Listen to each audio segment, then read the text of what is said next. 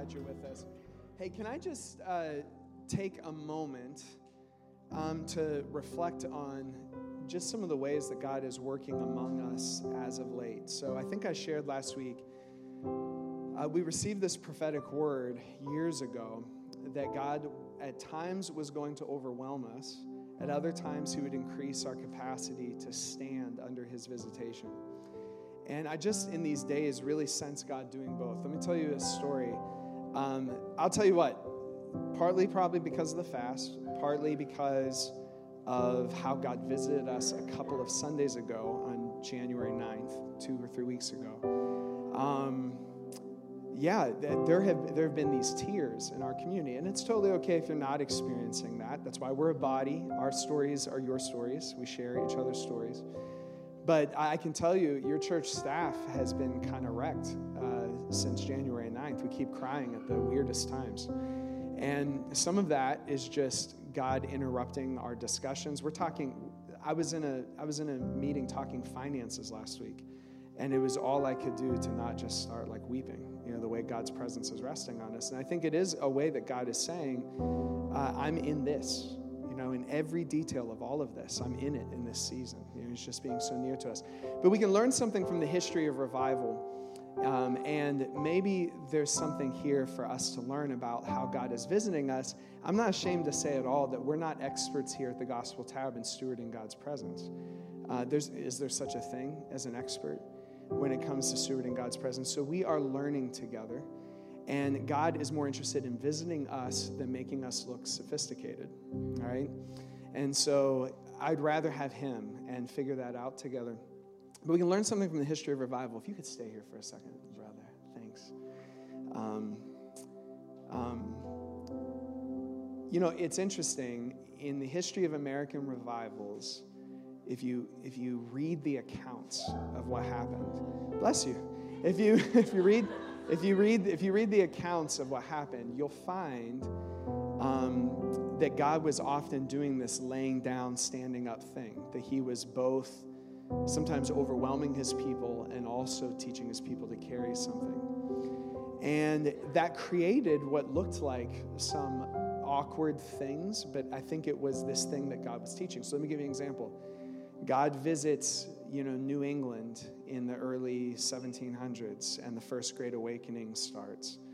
And Jonathan Edwards is, preaching at a congregational church there. And God would visit those meetings in that church so strongly under Jonathan Edwards, preaching, that sometimes he would just make the choice to keep preaching, even while God was moving in the room. So you can read these descriptions where, and by the way, apparently he was a terrible preacher. He would literally just read his sermons. What this happened during the revival was he would get up and just read his sermon. And the descriptions of some of those meetings are that people are falling out, people are shrieking and crying, people are falling under God's conviction, they're laughing. And he would just keep preaching, standing up under, God's presence. That might seem odd, but God was visiting the thing that was happening, right? There were other times a sermon wasn't able to go forth, right? Because of how God's presence visited so strongly. You can see the same thing in more recent revivals in Brownsville in the 90s and in the Toronto revival in 1994. There's similar things. People just choosing to preach the word of God, move through a service, make announcements, even though God's presence was visiting them. Other times they just weren't able to continue to go on. Well, I do see something similar happening among us. So this is just my pastoral counsel. You can take it or leave it. What we are experiencing in these days is God's presence actually visiting us. It's not manufactured in terms of like creating a musical moment or whatever. I wouldn't be trying not to cry in a finance meeting, right? If that weren't the case. I think one thing we're learning is we don't need to set the mood in the moment for God to visit. As a matter of fact, let me tell you a story. I got back from Kansas City last night. I was in Kansas City this last week with maybe 30 or so Alliance church planters, right, from around the country. We were spending a few days learning together, strategizing together. Charisse and Lorenza's pastor was actually with me, traveling in Kansas City. And the first day, we're going through all these trainings, and I text the trainer, who's from an organization called Exponential, and I'm like, hey, I'm barely making it through this gathering. Like, we have whiteboards and all this stuff up, we're strategizing. I'm like, I'm barely making it through this. I just feel like Jesus wants to break in. It's all I can do to not just start weeping here.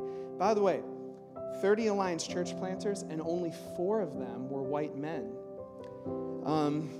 All the rest were either women or black and brown people or Asian sisters and brothers. And here's why that matters. It's not because God isn't calling white men. It's because he's always been calling black and brown people, right? He's always been calling women, right? He's always been calling our Asian sisters and brothers, right?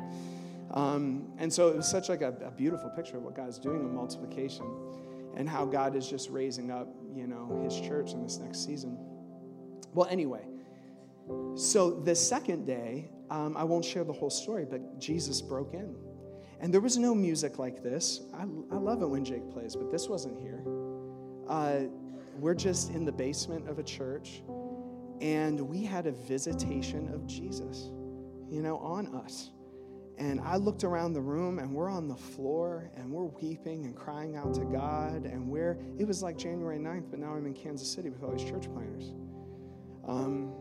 And this is what Jesus is doing. Jesus just so badly wants to be with his church, right? He just so badly wants to be with us, right? And everything, all the strategy I did with those church planners that I got to participate in over the last couple of days, it was so great. But it's his presence among us, right? That all of this stuff is going to flow out of. I was so tired from crying so hard. I've cried so hard in the last few weeks. Jesus' presence is just so good. So anyway, here's my pastoral counsel, all of that to say. There will be times, I'll prophesy, there will be times in the future of the Gospel Tab when you can't get to announcements and we won't get to the sermon. But there will also be times when it's time to make announcements, because that is a way for us to love each other, right? It's a way for us to share information. But here's my counsel to you. Don't assume that just because we're shifting to that we have to end everything that Jesus is doing among us. If you're here at the altar, stay. Michael and Brooke can make announcements with you here, right? If you're crying in your seat, keep crying. If the joy of the Lord is overtaking you, keep letting that happen. It's okay, all right? We're a family, right? And so you can keep letting Jesus move among you, just because it's not like announcements. I'm just addressing it openly. It's not like announcements is the signal that Jesus is done working in our service now, right? It's like, and I don't know. God will give you guys wisdom on how to steward all this.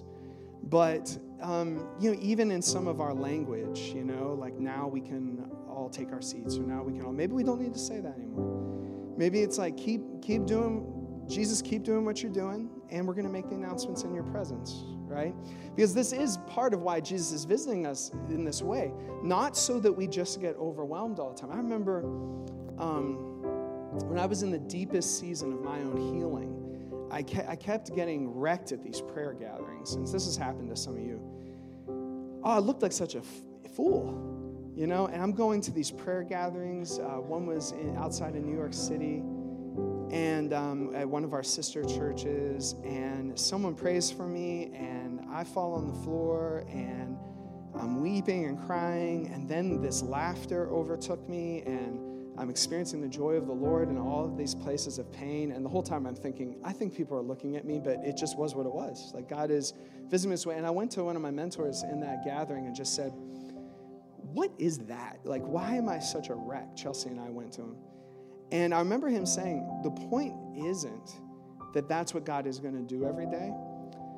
He lets us feel or experience or exaggerate something with us so that when we go into everyday life and everyday sadnesses, and he was like, he's making you laugh like that, so when you experience everyday sadness, you remember that his joy is real, right? He'll heal you in a deep way, meet you in a deep way, so that you can go to the office with that.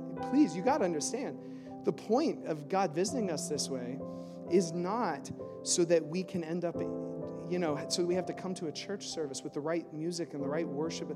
I'm telling you, one thing I'm learning, finance meeting in a church basement with church planters, when God is moving like this, it needs nothing except for his presence, right?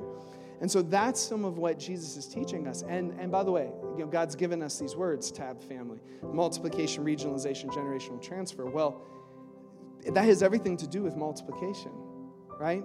If we know how to experience Jesus' presence and revival in garages and around fires and in basements and in abandoned buildings then we will be able to plant churches everywhere. We won't be doing feasibility studies to see if that neighborhood has enough money and deserves a church, all right? We'll be saying it doesn't matter the net income, the average income of that neighborhood. The point is Jesus loves that neighborhood, right? And God has equipped people who can carry his glory and can go into all of those places, right? And carry what it is that he's given. That's how gospel saturation happens in a region. It does not happen by having quality church services and seeing how many people we can get to them, right? It happens as we become people who carry his glory and can go to all these places. And that's what I think God is teaching us, right?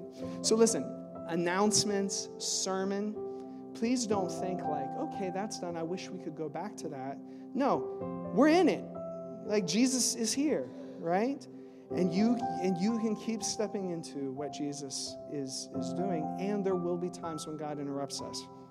And that's fine too.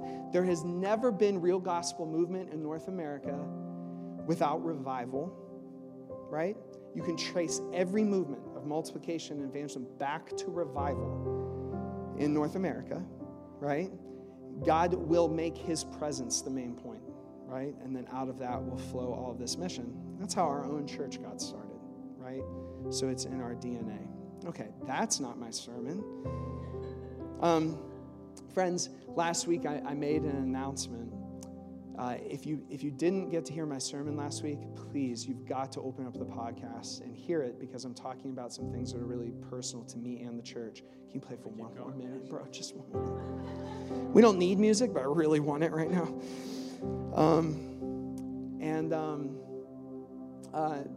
And I realize you may have spent the last week processing a lot. I made an announcement that I have requested a transition plan from our denominational district and our leadership team to transition out of this lead pastor role here at the Tab. There's a lot we don't know about how that's going to go. We don't even have a timeline. But we are listening to God together. And tonight at this congregational meeting, I would just love it if you came and we could just have a family conversation. I'll answer any question you have. There won't be any stupid questions. And we'll probably do that a few times over the course of this next year. I don't care if 5 people show up, 20 people show up. It's worth it to me to create the space to let you ask questions. So I hope you can come out tonight. I've just really felt your love this week, so thank you. So many of you have been so kind and encouraging and full of faith. I just sense God doing something on this. Let's read this passage again, Colossians 1:15. And by the way, I think I'm saying all this here at the beginning because I'm going to blur the lines here a little bit in our sermon and worship. And we're going to let Jesus speak to us. Colossians 1:15. Jake and I will be preaching the next few weeks on our value of being Christ-centered. It says, "The Son is the image of the invisible God, the firstborn over all creation. For in him all things were created, things in heaven and on earth, visible and invisible, whether thrones or powers or rulers or authorities, all things have been created through him and for him. He is before all things, and in him all things hold together. And he is the head of the body, the church. He is the beginning and the firstborn from among the dead, so that in everything he might have the supremacy. For God was pleased to have all his fullness dwell in him, and through him to reconcile to himself all things, whether things on earth or things in heaven, by making peace through his blood shed on the cross. Amen. We like to say here at the Tab, thank you, Jakey. We like to say here at the Tab that we're Christ-centered, Spirit-empowered, family on mission. Do you realize how profound it is that we say that all the time, Christ-centered? It means there's a lot of things that are not the center for us. God willing, that's our aspiration. That there's a lot of things that are just not central for us, even good things. Do you realize to say that we are Christ-centered is even to say that we are fundamentally not a Bible-centered movement, but a Christ-centered movement? Do you know the Pharisees were a Bible-centered movement? And by that, I don't. You might look at them and say, well, that means then they must have been teaching the Bible wrong. No, actually, most of what they taught was correct. Most of what the Pharisees, now they got some things wrong, but so do we. They got most of it right. They were the premier Bible teachers of their day. And yet, Jesus says to them, and I don't have this verse up on the screen, but Jesus says to them, you search the scriptures thinking in them you have life. But you don't see me. You don't come to me. That you would have the scriptures testify to me. See, the reason, now the Bible is one of our values here at the Gospel Tabernacle. We are Bible people. But the only reason the Bible is important to us is because it testifies to a person who is the center of everything that we're experiencing. And his name is Jesus. A few years ago, we took time to write out in theological terms our vision of the church. And these values are shared by both the Gospel Tab and the Greenhouse Network. But this is how we word it. You can find it on our website. We don't place Jesus at the center. The Father already has. Do you realize this? It's not as if, like, oh, let's make Jesus central. No. We're not understanding. The Father has made the Son the center of the entire universe, right? And the only question is if we're in alignment with that or not, right? If we're in submission to that or not, if we have received that or not, right? But the Father has put this man, Jesus, at the center of the entire universe. Jesus is the unmistakable center of the entire biblical narrative, and this is why we are Bible people. This is why we love the Bible. This is why we read it and understand it and submit our lives to it, is because it testifies at its center to this person, Jesus. We've said before, you can't love Jesus and not love the Bible because the Bible is his story, but we love the Bible because Jesus is the Word of God, right? He is the unmistakable center of the entire biblical narrative, our future hope, and our eternal worship. It's then only necessary that he be the center of our lives, mission, and everything we do. Go to the next slide. We do not preach ourselves, but him. At the center of our movement is a divine person who was once crucified but is now risen. He is the Lord, head of his church, our chief apostle, our Savior, sanctifier, healer, and coming King.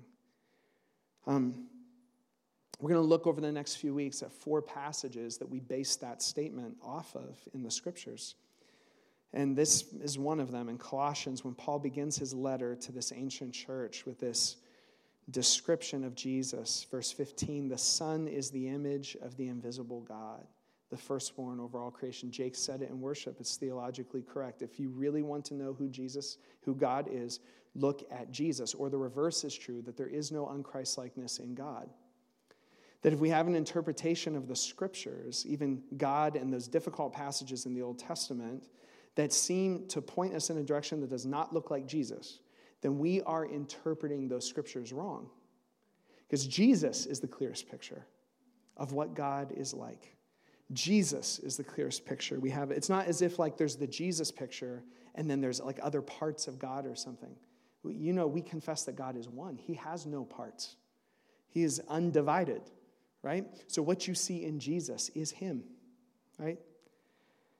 For in him all things were created, things in heaven and on earth, visible and invisible, meaning that he was at the creation, that everything was created through Jesus, that Jesus was God's agent in creation. Whether thrones or powers or rulers or authorities, all things have been created through him and for him. Visible things, invisible things, things that we can see and touch with our hands and smell with our noses and hear with our ears, and spiritual realities, angels and demons, all were created by him, right? There's nothing that was not created by him. Verse 17, he is before all things. In him, all things hold together. The universe would literally fray at its edges if it weren't for the love of Jesus holding it together in his grace. Even toward a creation that rejects and rebels against him, he holds it together. Verse 18, and he is the head of the body, the church. This is why we can trust Jesus in times of transition, right? Because you already have a pastor. You already have a chief apostle, and it's Jesus. Imagine a church that actually believed that actually thought that Jesus in their midst was the main point of their whole existence. He is the beginning and the firstborn from among the dead. So in his incarnation, he comes into the creation, dies, but then he is the first to experience eternal resurrection. So that in everything, and this is what I really want you to focus on today, so that in everything he might have the supremacy. So that in everything, he might have the supremacy. Another way we could word that is to say, when we talk about Jesus having the supremacy, another way we could say that is Jesus is better than fill in the blank. As a matter of fact, later in the New Testament, this is the whole point of the book of Hebrews. If you read it, the author literally says it over and over again. Jesus is better than. And by the way, what the author of Hebrews is talking about is good things. Jesus is better than Moses. Jesus is better than angels. Jesus is better than the law. He's better than the tabernacle. He's better than the priests. Saying that even these good things, Jesus is infinitely better than all these things. That's what we mean when we say Jesus has the supremacy. So a few months ago, I was in another city, in Seattle, and I met a guy there who leads a network that's similar to what we're experiencing in multiplication. And he has coined a phrase. I think he coined it. His name's Jeff Vanderstelt. Coined a phrase that we use a lot here at the Gospel Tab. You might not realize it came from somewhere else. But we use this term gospel fluency a lot here at the Gospel Tab. And what we mean by gospel fluency is we want to be a people who, like someone can learn a language, learn the gospel at such a deep internal level that just spills out of our speech with each other. And so that's identifying our own bad news and learning how to preach the gospel to our own bad news. Also learning how to speak the gospel to each other's bad news in relationship. And as we learn to do that with each other, we actually learn to speak good news to the world's bad news, right? Evangelism doesn't become just like something like we do, like an activity we do or schedule on the church calendar. It just flows out of our speech because we are fluent in the gospel, right? We have a grace-filled way of talking that points people to Jesus. Well, in his book, Gospel Fluency, he says that this theme of supremacy is actually the best and maybe the easiest way to understand the Old Testament. So in our church, we have a lot of people who are getting, newly familiar with their Bibles. If that's you, that's great.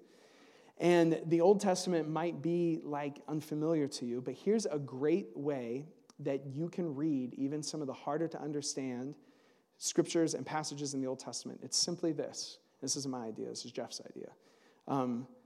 It's just to ask the question, how is Jesus better than what I'm reading? So let me give you an example. David, King David in the Old Testament. You might be unfamiliar with his story. But we can ask this question of how is Jesus better than in two different ways with David's story. It's this shepherd boy who unexpectedly gets called as king, anointed by Samuel the prophet, and becomes king. Lots of amazing things happen under his rule, but also lots of bad things too. And here's a way to interpret David's life. Number one, the good things that we see in David's life, how is Jesus better than that? So, David gets elevated to the throne of Israel and rules with strength from the throne of Israel. That's great, but that's not the main point of the story. The question is, how is Jesus a better king? Right? And the scriptures tell us that, you think David's rule is great. I'm paraphrasing here. But you think David's rule is great. Well, consider this, that Jesus' throne will never end. Right? David's throne had an end date, but Jesus' throne will never end. He's a better king. Or consider some of the failures in David's life, like this time that he sexually assaults Bathsheba and has a kid by her and kills her husband and all this kind of stuff. We could still ask the same question. How is Jesus better than this? How is he a better king? David might, in some of the ways he ruled, remind us of Jesus, but there's also places where David's life leaves us wanting. How is Jesus a better king than that? Because he would never do that, right? He would never be that kind of king. He would never kill someone's husband so that he could take what they had. He would never do that, right? And so in David's life, it turns out that, and this is what happens to all of us, it turns out that in David's life, everything that's good points to Jesus. Everything that's bad points to Jesus. His whole life ends up pointing to Jesus, good and bad. And that's going to be our testimony too. That everything just points to Jesus. The things we did that looked and smelled and felt like Jesus, the things we did that didn't look like him at all, even in that, in God's sovereignty, will somehow point to Jesus, right? Like that's how God will be at work. All right, I wanted to give Jake a quick break. Is he in the room? As a matter of fact, could the whole worship team come back up? That'd be awesome. So that in all things, he might have the supremacy. It's a great way to read Scripture because in every part of Scripture, Jesus had the supremacy. Old Testament, New Testament, Jesus was better than anything. People's lives pointed to Jesus, but he was better. It's a great question to ask every time you open your Bibles. But this is where I want to end today. It's not just for when we open up our Bibles. It's also for when we look at our lives. Because Paul meant what he wrote here in Colossians, that in all things he might have the supremacy. Do you know where all of history is going? To Jesus establishing his betterness over everything. Good, bad, beautiful, ugly, everything is going to get established under his supremacy. So I just want to suggest this to you today. It's a super simple message. To ask this question about the good things in your life. I think I have it up there, Timothy. When you experience something good in your life, ask this question, how is Jesus better than this? Because I think that's where you'll find joy. You know, there's an interesting paradox that when we think that, praise God, when we think that something is the best and we don't realize that Jesus is better, it actually robs our joy out of that thing. It's interesting. That's what idolatry does. Praise God. It steals joy from us, right? That's what idolatry does in our lives. It takes from us. So let me give you an example. Me and my wife, I don't know if you're familiar with like the 5 love languages kind of stuff. If you're not, don't worry about it. You can look it up. But my wife and I are both quality time people. And that makes some things easy in our marriage because we both feel and receive love the same way. And my friends could tell you, like when someone's really my friend, I just want to be with them. And, you know, they'll be like, well, what do you want to do? Nothing. Can we just be together? You know? And it's how I give and receive love. I want time, right, with people. And so that means that for me, as active as I normally am, when I get on vacation, I don't want to do anything. I just want to be with my wife and my kids. And last year I was on sabbatical, and we got to do a lot of it. We did some things, but a lot of times we got a cabin in Tennessee, and we just went, and it was snowing like this, and I just loved to be with them, right? right?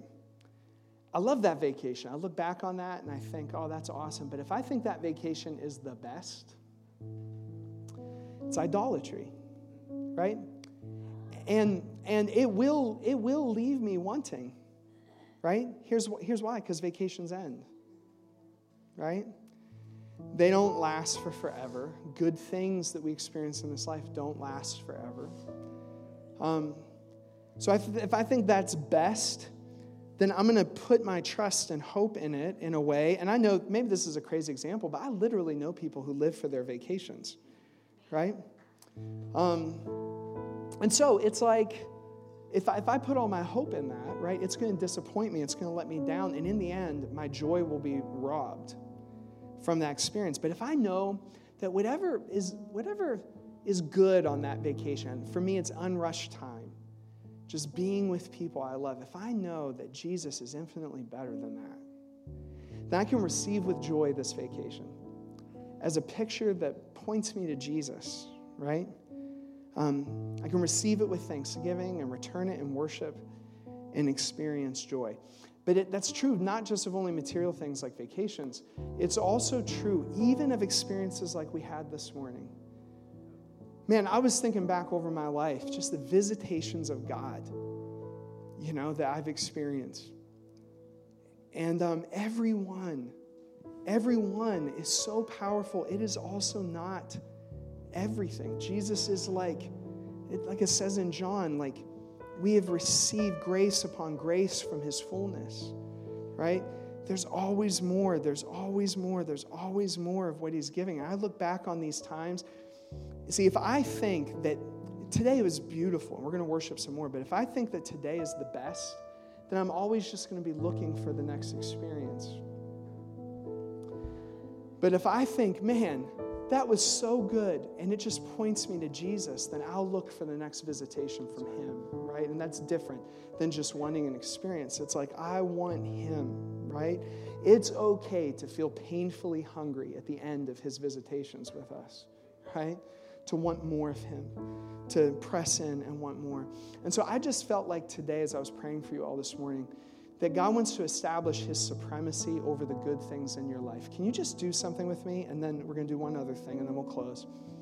Holy Spirit, I just ask that in this room, you would just surface something good in our minds, or a set of things that are good. It could be an experience with you or with people. It could be the smallest thing, a smell, a sound. But God, just something that's really good that visited our lives. Lord, I pray that you would surface those things in our minds and in our hearts. And Lord, we receive what your word says over those things, that in all things you are having supremacy. So we do repent of our idolatries. These things are good. They're also not best. And we just ask the question, how is Jesus better than this? How is he supreme over this? What does this teach us about your goodness, about your grace? Friends, I want to tell you, it's like when we do this, we just realize that he has littered our lives with ordinary things that point us to him. Oh, he's so good. He just litters our lives with smells and sunsets and food and, oh, he's so good. And none of these things are best. They're so good, but none of them are best.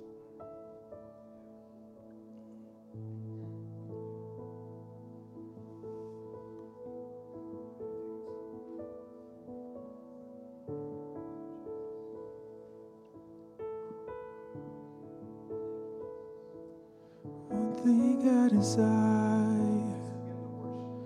only this I seek, just to dwell here forever.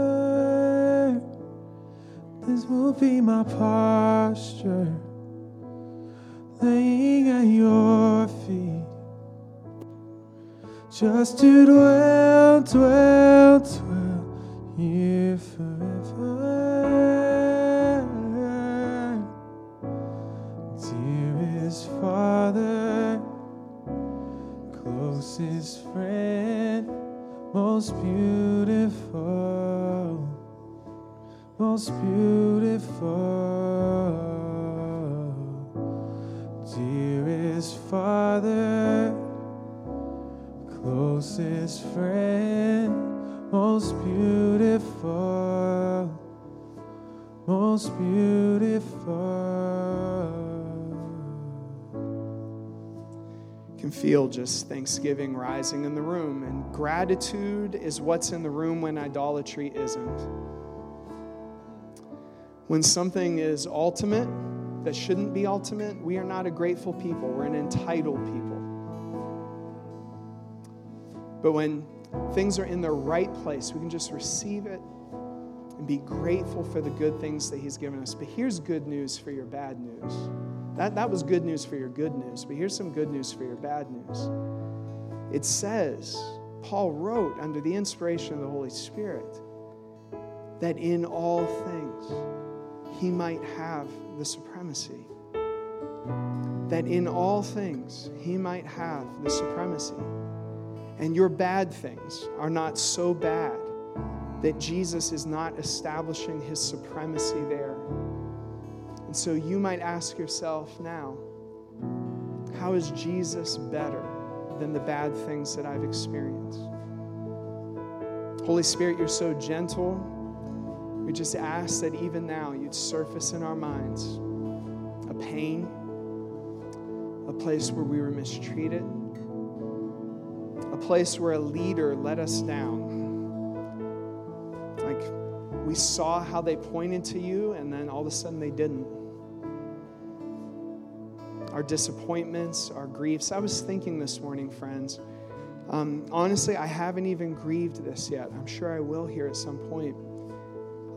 But since November of 2020, 3 young men in my life have died, 2 to shootings and 1 in an overdose death on Tuesday night. I just think about all the times we prayed, all the times we hoped, that in all things He might have the supremacy. How is Jesus better than? How is Jesus better than what we experience in this life? How does what we're experiencing make us long for a better king, for a better kingdom? That in all things. See, one reason that He's supreme is because the creation was created through Him, because He preceded all things. But Paul says that another reason He was supreme is because He was firstborn from among the dead. Because His goodness came to life in a grave. Because He was supreme in a grave. That in all things, even the grave, He might be supreme. He is better than our sin, our failures, our regrets. He is better than. I just feel like there's some hurt in the room today that Jesus wants to establish His supremacy over. That's different, by the way, than just giving it answers. Jesus isn't primarily interested in just like explaining your grief.